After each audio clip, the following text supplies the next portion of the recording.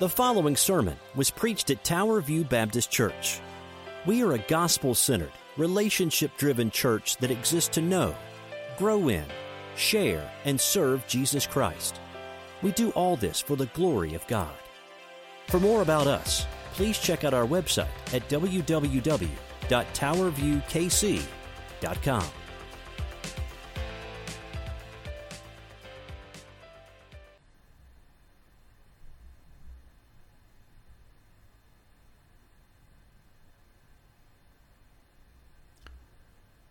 Okay, no, hello, yes, no, hey, we're on, hey.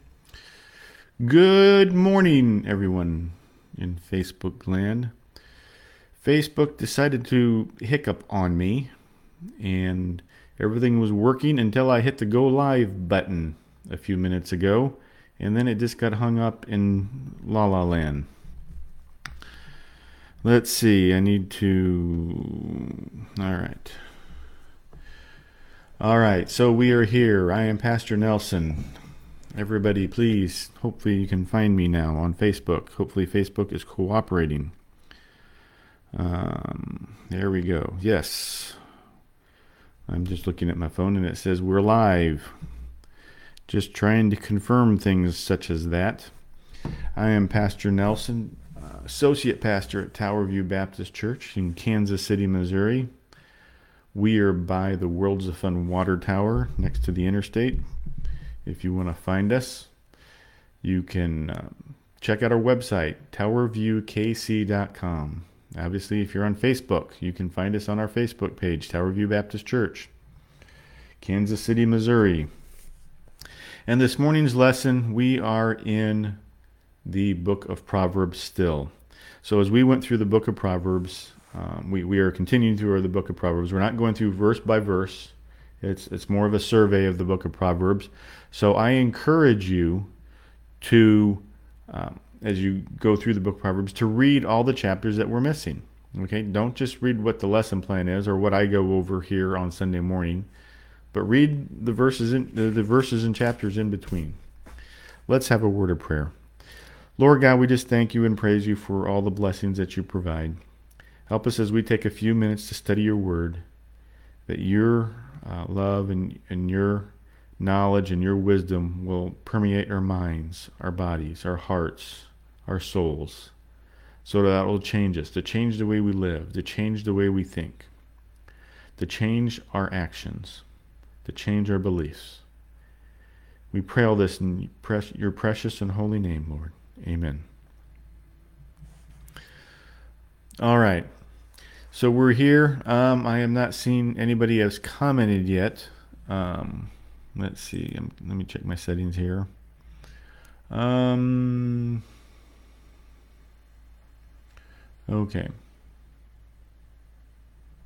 Nope. I want that. Okay. No, everything should be good. All right. So I thank you for watching. Like I said, we're in Proverbs. We've been in Proverbs for since the beginning of June. And as we went through Proverbs, we went through the first part of the book of Proverbs, Proverbs chapters 1 through 9. In Proverbs chapters 1 through 9, King Solomon uses long poetic sections to describe things, to describe your motivations for seeking wisdom, to give you warnings and encouragement about why you should seek wisdom and why you should stay away from foolishness. He uses personifications about wisdom and the adulterous woman, a generic adulterous woman, why you should stay true to God and true to your wife and not follow the adulteress. Good morning, Shirley. I am glad other people can see this. I was beginning to get worried. So thank you for your response. And so we've been looking at that. Once you get to chapter 10 of Proverbs, it says Solomon's Proverbs, and that's all it says. And then it goes on and it immediately gives a proverb. A wise son brings joy to his father, but a foolish son heartache to his mother. Which is similar to how he started all the way back in chapter 1, where he talked about the father and the mother. But now, this section of Proverbs, as we go through, is very different in that the verses seemingly are not connected. That it's just each verse, and sometimes two verses together, make sayings, but the one verse doesn't necessarily connect to the previous verse. And so it's just and so it really goes back to what the name of the book is, Proverbs. A proverb is a short saying that gives you some insight, some wisdom. Sometimes it's funny. Sometimes it brings a tear to your eye because of the point that it brings out. And so we are there. That's where we're at in Proverbs. And so when after chapter 10, the nature of the wisdom and how it's being taught to you is different. And as we go through Proverbs, realize that these Proverbs are not commands. All right, these are not like the 10 Commandments that says, "Thus saith the Lord." These are, some things are, insightful sayings. Some things are just observations that you see as you go through there. They're just observations about life and what you do. Some are more, okay, this is what you should do. And so as we go through here, kind of notice that. What are observations? What are more command-like? What are more, things that say, okay, we need to take action with this. This is the way we go. And these are just, okay, that's just an observation. And even as the observations, sometimes we got to be careful. And some of the observations as we go through this is, we can take out of context and say, hey, well, this is a command, when it's only an observation. So as we go through here, okay. And so, but we're in chapter 14. We're in the lesson plan. We're going through the Explore the Bible series that is published. And we're in lesson number 7. And in lesson number 7, we are in verses 14. I'm sorry for the sound. When I turn my head to read something, I turn away from this microphone right here. And when I turn towards the microphone, you can hear me better. So I try to keep turning toward the microphone, but sometimes I have to turn my head. So we're in chapter 14, and we're going to start in verse 8. So I'm going to read Proverbs chapter 14 and read verses 8 through 15. Good morning, Judy. And starting in verse 8, here's what the word of the Lord says. The sensible person's wisdom is to consider his way, but the stupidity of fools deceives them. Fools mock of making reparation, but there is goodwill among the upright. A good heart knows its own bitterness, but no outsider shares in its joy. The house of the wicked will be destroyed, but the tent of the upright will flourish. There is a way that seems right to a person, but in the end is the way to death. Even in laughter, a heart may be sad, and joy may end in grief. The disloyal one will get what his conduct deserves. A good one, what his deeds deserve. The inexperienced one believes anything, but the sensible one watches his steps. And so this is Proverbs chapter 14, verses 8 through 15 that I just read. Now, why did we pick that selection? Like I said, in Proverbs, it seems like all these verses aren't connected. But in a way, these verses are. And it's like, well, why would verses 8 through 15 be connected? Remember, when they wrote Proverbs down, Proverbs was not written down with chapter numbers and verse numbers. That it was added by people thousands of years later, around 1,000 years ago or so, when we added verse numbers and chapter numbers to these. So this was just, you read Proverbs, it was just one big long text. And there was no chapter numbers and verse numbers to segregate things and divide things for us. But now we have that. And so we have these verses, and it's like, well, why did they pick these specific verses out? And one of the reasons they picked these specific verses out is because these are connected a little bit. So look at verse 8. So if you look at your lesson plan, if you have your lesson book, you'll notice that the verses aren't listed in order. And so verse 8, it says, a sensible person's wisdom is to consider his ways, but the stupidity of fools deceives them. Verse 15, the inexperienced one believes anything, but the sensible one watches his steps. And so it talks about his ways and their steps and who's being deceived. And so those two verses kind of have a similar theme. They're talking about our way, our path, the way we walk our lives. And that the foolish one is stupidity and it deceives them. And in verse 15 it says the inexperienced one believes anything. In verse 8 it says the sensible person's wisdom is to consider his ways. In verse 15 the sensible one watches his steps. So you got your ways and your steps. Okay? And so those two have a similar theme.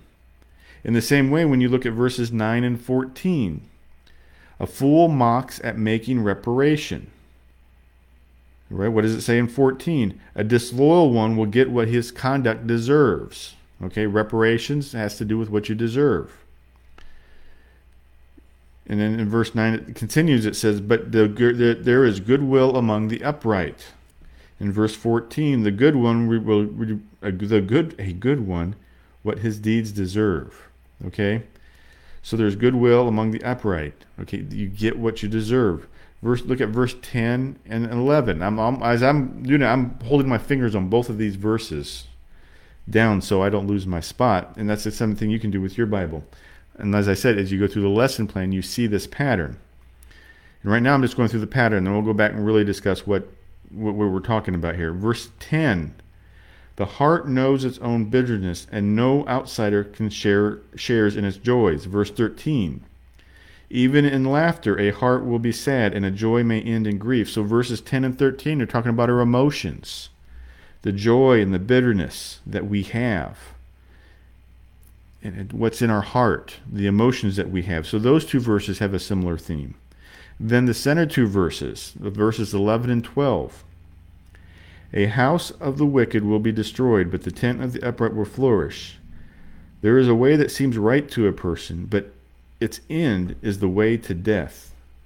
And so here these two verses are talking about our path again, and they're going together, and that the righteous path will flourish, but the unrighteous path leads to destruction, or leads to death. And so we have these verses, and the way this goes, so we have the same theme at the beginning and the end, and then they go down. And theologian called this a chiastic poem, a chiastic style. And it's like, why do we call it chiastic? Because it sounds better than exastic. X, as in the letter X. Okay, chi is a Greek letter. It's the first letter in the word Christ, and it looks for English like the X. And this is how theologians write it down. So if you have your lesson plan in the beginning, you see this. I'm going to try to do this. I practiced this. So you see in the book the outline, and you see how they made the outline with the indents: A, B, C, D, D, C, B, A. And they say, and you say, well, why is that called chiastic? Why does they use the letter X to do that? Well, because it looks like the X when you design it that way. So if I do this, and I hold this back up, now you see the X there. And so the way they indent it is like half the letter X, or the letter chi. And so it goes in and it comes back out. And this is a popular thing. If you see this in Scripture, it's a proper way. Sometimes this one they uses 8 verses to do that. Sometimes they do it in less than 8 verses. And so that's how it was a poetic way of tying a section of Scripture together when they wrote this. It was something they did consciously. I know that's kind of a long saying. And you know what? If you don't see it, you're okay. If you just take these as 8 separate verses and they're all about wisdom, that's okay. You will still gain wisdom from this Scripture. You are not losing anything if you don't see this chiastic architecture of these verses. That's okay. That is just a way that the authors did it, and it's a way you can tie things together. It brings a little bit more out of Scripture. It doesn't mean if you don't see it, you're not smart. It doesn't mean if you don't see it, you're going to miss what the Scripture has to say to you. It just means that, that just adds some color to it. It's like the difference between watching a movie in black and white and movie in color. The plot of the movie doesn't change any, but the details that you see changes things. And so that's what these verses are. It's a chiastic structure, and that's how the lesson plan goes through them. And so as we see, the center two verses are the main point. So the main point of verses 11 and 12, that the house of the wicked will be destroyed, but the tent of the upright will flourish. The way that seems right to a person, there is a way that seems right to a person, but in the end it leads to death. And so as you look at these verses and you see those two verses and you start working your way outward, you see how those other verses support that general theme of those two verses. And so we're going to go back out, and I'm going to start in verse 8, and we're going to go 8:15, and we'll work our way back towards the inside there.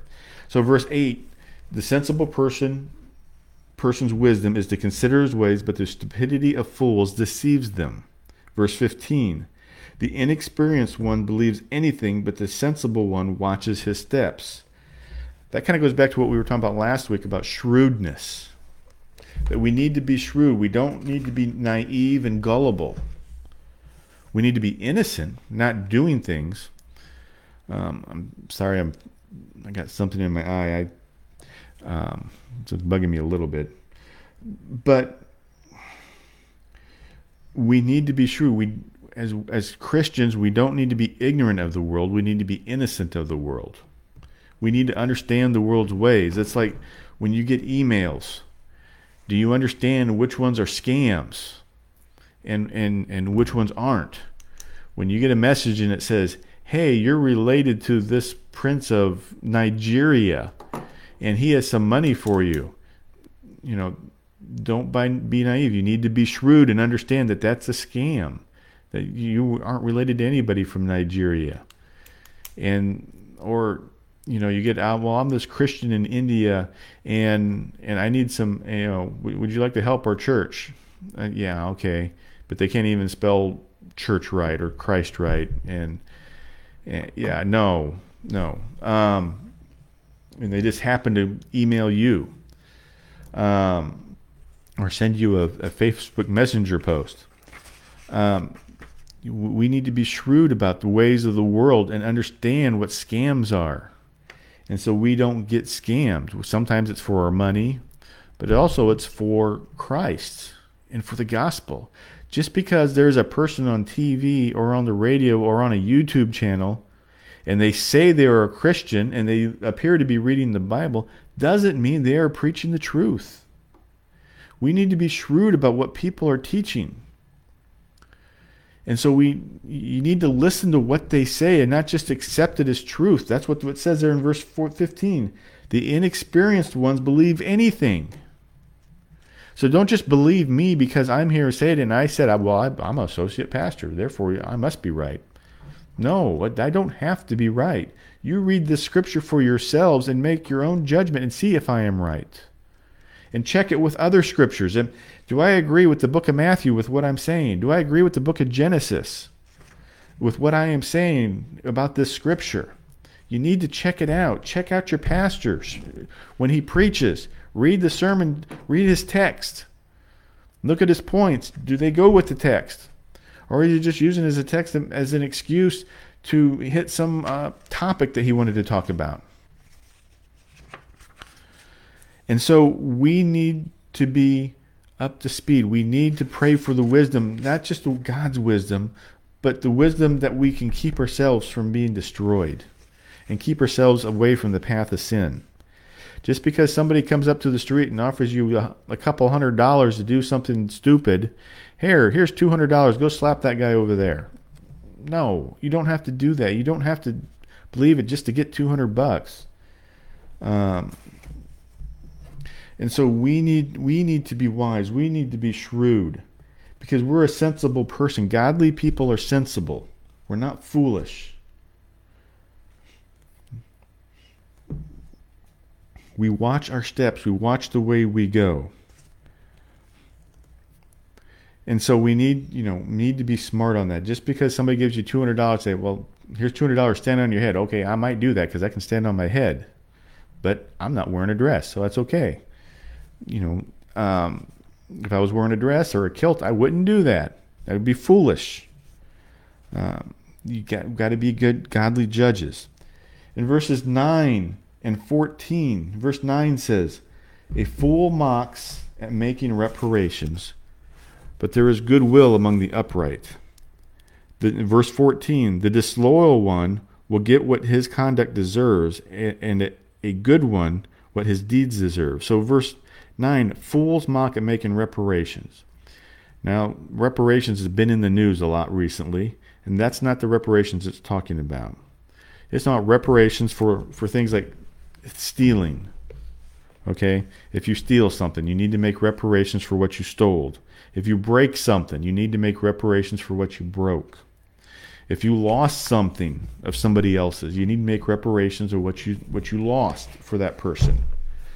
Okay, that's what it's talking. Because you get down to verse 14, it talks about getting what you deserve. A disloyal one will get what his conduct deserves. And like I said, when we say disloyal, the world abuses that word loyalty. Okay, we're talking about loyalty to God. Here, when we're talking about wisdom and shrewdness, we're talking about loyalty and wisdom coming from God and loyalty to God and for godly reasons. So the disloyal one will get what his conduct deserves. The good one, what his deeds deserve too. And so we're talking about getting what you deserve from good conduct. Now, sometimes the world abuses this loyalty thing, right? Well, if you're loyal to me, you won't be a snitch. If you're loyal to me, you'll let me do this evil thing that I want to do, and you won't tell anybody about it. That's not loyalty to God. That's not what this loyalty is talking about. We're not talking about the loyalty that the mob has to one another. That's a false loyalty, because they don't have one. Because if you're the underling, you have to take the fall for you're the one above you. You have to go to jail for the one above you. That's not loyalty. That's foolishness. Okay? And this is talking about loyalty to God. Are you loyal to God? And because you're loyal to God, you're loyal to God's children, your brothers and sisters in Christ. And when not for devious reasons, but for godly reasons. In China, it's illegal to have churches that aren't sponsored by the state. And to have a church that's sponsored by the state, the sermons must be approved every week by somebody from the government. And if you don't do that, your church can be shut down. And many times the pastor is arrested, and one of the things when they arrest him is, give us the names of all your churchgoers. Loyalty to God says don't tell that. Don't force them to all have to go to jail too, or lose their jobs, or lose their government benefits. That's different from being loyal to a criminal, somebody who is doing criminal activity. Being loyal to somebody who is abusing another person, and you refuse to turn in a person who is abusing another person. That's being loyal to somebody over a sin is not being shrewd. It is not being wise. It's being foolish. Moving on, verses 10 and 13. It gets to our emotions. The heart knows its own bitterness, and no outsider shares its joy. Verse 13. Even in laughter a heart may be sad, and joy may end in grief. And so, our hearts, should we have joy in our hearts? Absolutely. But joy in our hearts doesn't mean that we are happy every day. We just had a funeral this week for one of our church members, a longtime member, one of the charter members of our congregation. And there's sadness in that. There's mourning in that, and that we lost a longtime member that did many things for this church over the years. hasn't been able to do that for the past few years because of age and illness. And now that person is gone. And so there's sadness, but yet there is joy in our sadness because we know he's in a better place. That we know that he is being rewarded for his godliness that he's had for all these decades of serving God. And so we rejoice in that, even in the midst of our sadness. And we rejoice in salvation. Praise God that God has saved me. But yet there's grief in that, knowing that those who do not follow Christ will be sentenced to hell. There is a judgment to come. In Revelation, it says John was given a scroll to eat. And he said when he ate it, it tasted sweet like honey. But after he swallowed it, it turned his stomach sour. And that is the way with the gospel. We rejoice in our salvation. But there's grief in knowing that there are people around us, friends and family members, that we know and we know for a life that have never accepted Christ and refuse to. And you can't make them. You can't force somebody to accept Christ. They have to choose that. They have to choose to repent. And so there is joy among our sadness. And even on a day when there's maybe death and destruction around because something happens, a tornado, a natural disaster, or some criminal activity, we can still rejoice because we know where your salvation is eternal. And sometimes we're just sad, we rejoice, and we know we have salvation, but this irrational depression and anxiety that we have in our hearts and our minds just brings us down. And God has built some of our brains that we have this irrational anxiety and this irrational depression. And it's hard. And we put on a happy face, but inside it hurts. And you've seen that in people. Some of the best comedians out there are struggled with. Ben Williams just recently, that he committed suicide, but yet he was one that made so many people laugh for such a long time. And unfortunately, I don't think he ever turned to Christ to help conquer that. And it ended in death. And so even our emotions. And so we can't let our emotions drive us. We have emotions. They're God-given emotions. They have their place. But yet those emotions are part of the path and part of the things that we have to navigate in life. We have to be shrewd about. Because sometimes our emotions are irrational. Sometimes they don't match the situation. But yet we still have to make logical decisions to follow God. Following God should make us rejoice. It should be emotional. It should make us glad and rejoice. Sometimes it makes us sad and down when we think about the judgment of God. But when we realize it's doing it for the right reasons. God's reasons are right, and even if we don't understand it completely. And so that's where we get to the heart of the matter in verses 11 and 12. The house of the wicked will be destroyed, but the tent of the upright will flourish.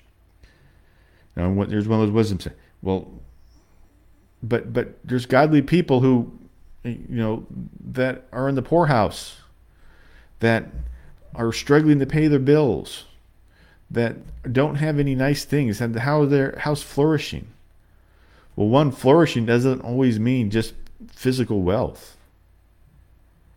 Okay? And if you're in America and you think you're poor, you need to look around in the rest of the world. Because there's a good portion of the world that doesn't have indoor plumbing and indoor hot water and air conditioning and furnaces to heat the house and windows that you can close. So even if you have a house where the windows don't close quite right, you still close better than some people's houses who don't even have windows in this world. You have running water. Okay? And our water is clean in most cities. There's a few cities, and if it's not clean, it's not because of that you're poor, it's because of city mismanagement. And so, so flourishing doesn't have anything to do with physical wealth necessarily. It has to do with the blessings that God's given you of salvation, the blessings that God gives you of family and friends and brothers and sisters in Christ. That's what He gives you. And so we have to follow the ways of God, because what does it say in verse 12? There is a way that seems right to a person, but its end is the way to death.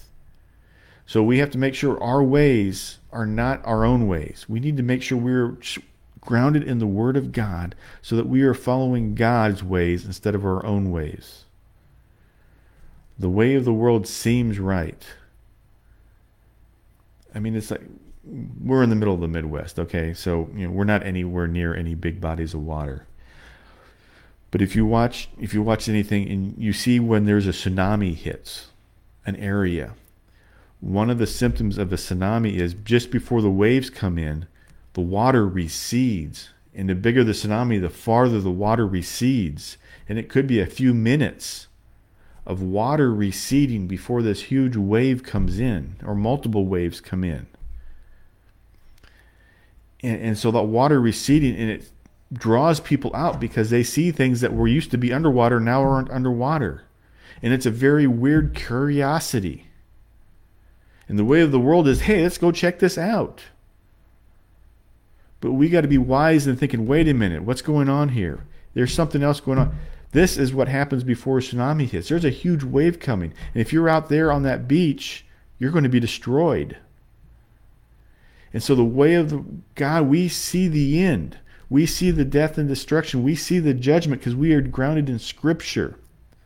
And so we need to be wise. We need to be shrewd of the ways of this world and not be deceived by every passing trinket and passing fancy that goes along and every trend that happens.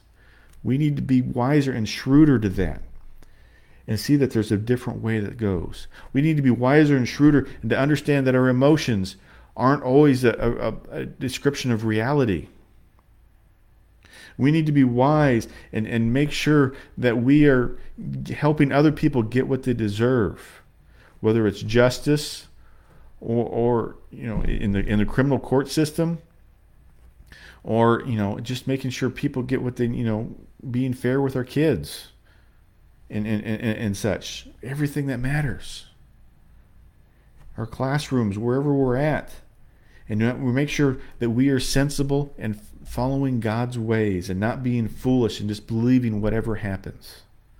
And so we see all these verses going together.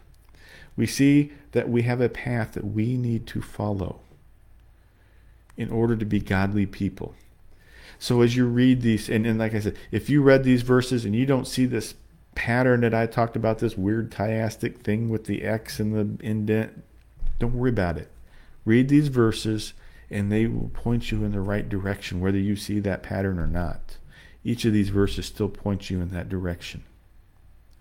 So I pray that God will continue to point you in the right direction. And if He is pointing you in the right direction and you haven't followed Him yet, you haven't followed Christian, are you not getting rid of the sin in your life to be godly and following the path that God has laid out for you? To get rid of the death and destruction in your life, you need to change your ways. You need to start being sanctified, being made more holy by getting rid of the sin in your life and making godly decisions. And if you have never chosen to follow God, you need to start by repenting of that sin right now, today, and start following God now. Because you are the mighty God. Because God is the mighty God, and we need to follow Him. So I pray that you do that. So let's close in prayer. Lord God, you are the mighty God. We thank you and we praise you for all that you provide. Help us to be your servants in all that we do. Help us to give us wisdom and shrewdness to follow you in all that we do. Help us to avoid the foolishness of life. And we just pray all this in Jesus' holy and precious name. Amen. Thank you for watching. Thank you for listening. Once again, I am Pastor Nelson at Tower View Baptist Church in Kansas City, Missouri. Check out our website, towerviewkc.com, our Facebook page at Tower View Baptist Church. You can call us. You can text us at our church number, 816-368-1330. That's in the comments here. that you can see that. So thank you, Jeannie, for watching, and Judy and Shirley, and I know others are watching out there. So I appreciate you watching and listening, and whether you watch this live or not, I thank you for watching. I thank you for listening anytime you watch this. I pray that this has been helpful. I pray that this has been a blessing, and that God will continue to bless your life, and that God will continue to change your life, and continue to change your life until you go to be with Him in glory. We pray all this, and we thank you for all this. So thank you, and God bless.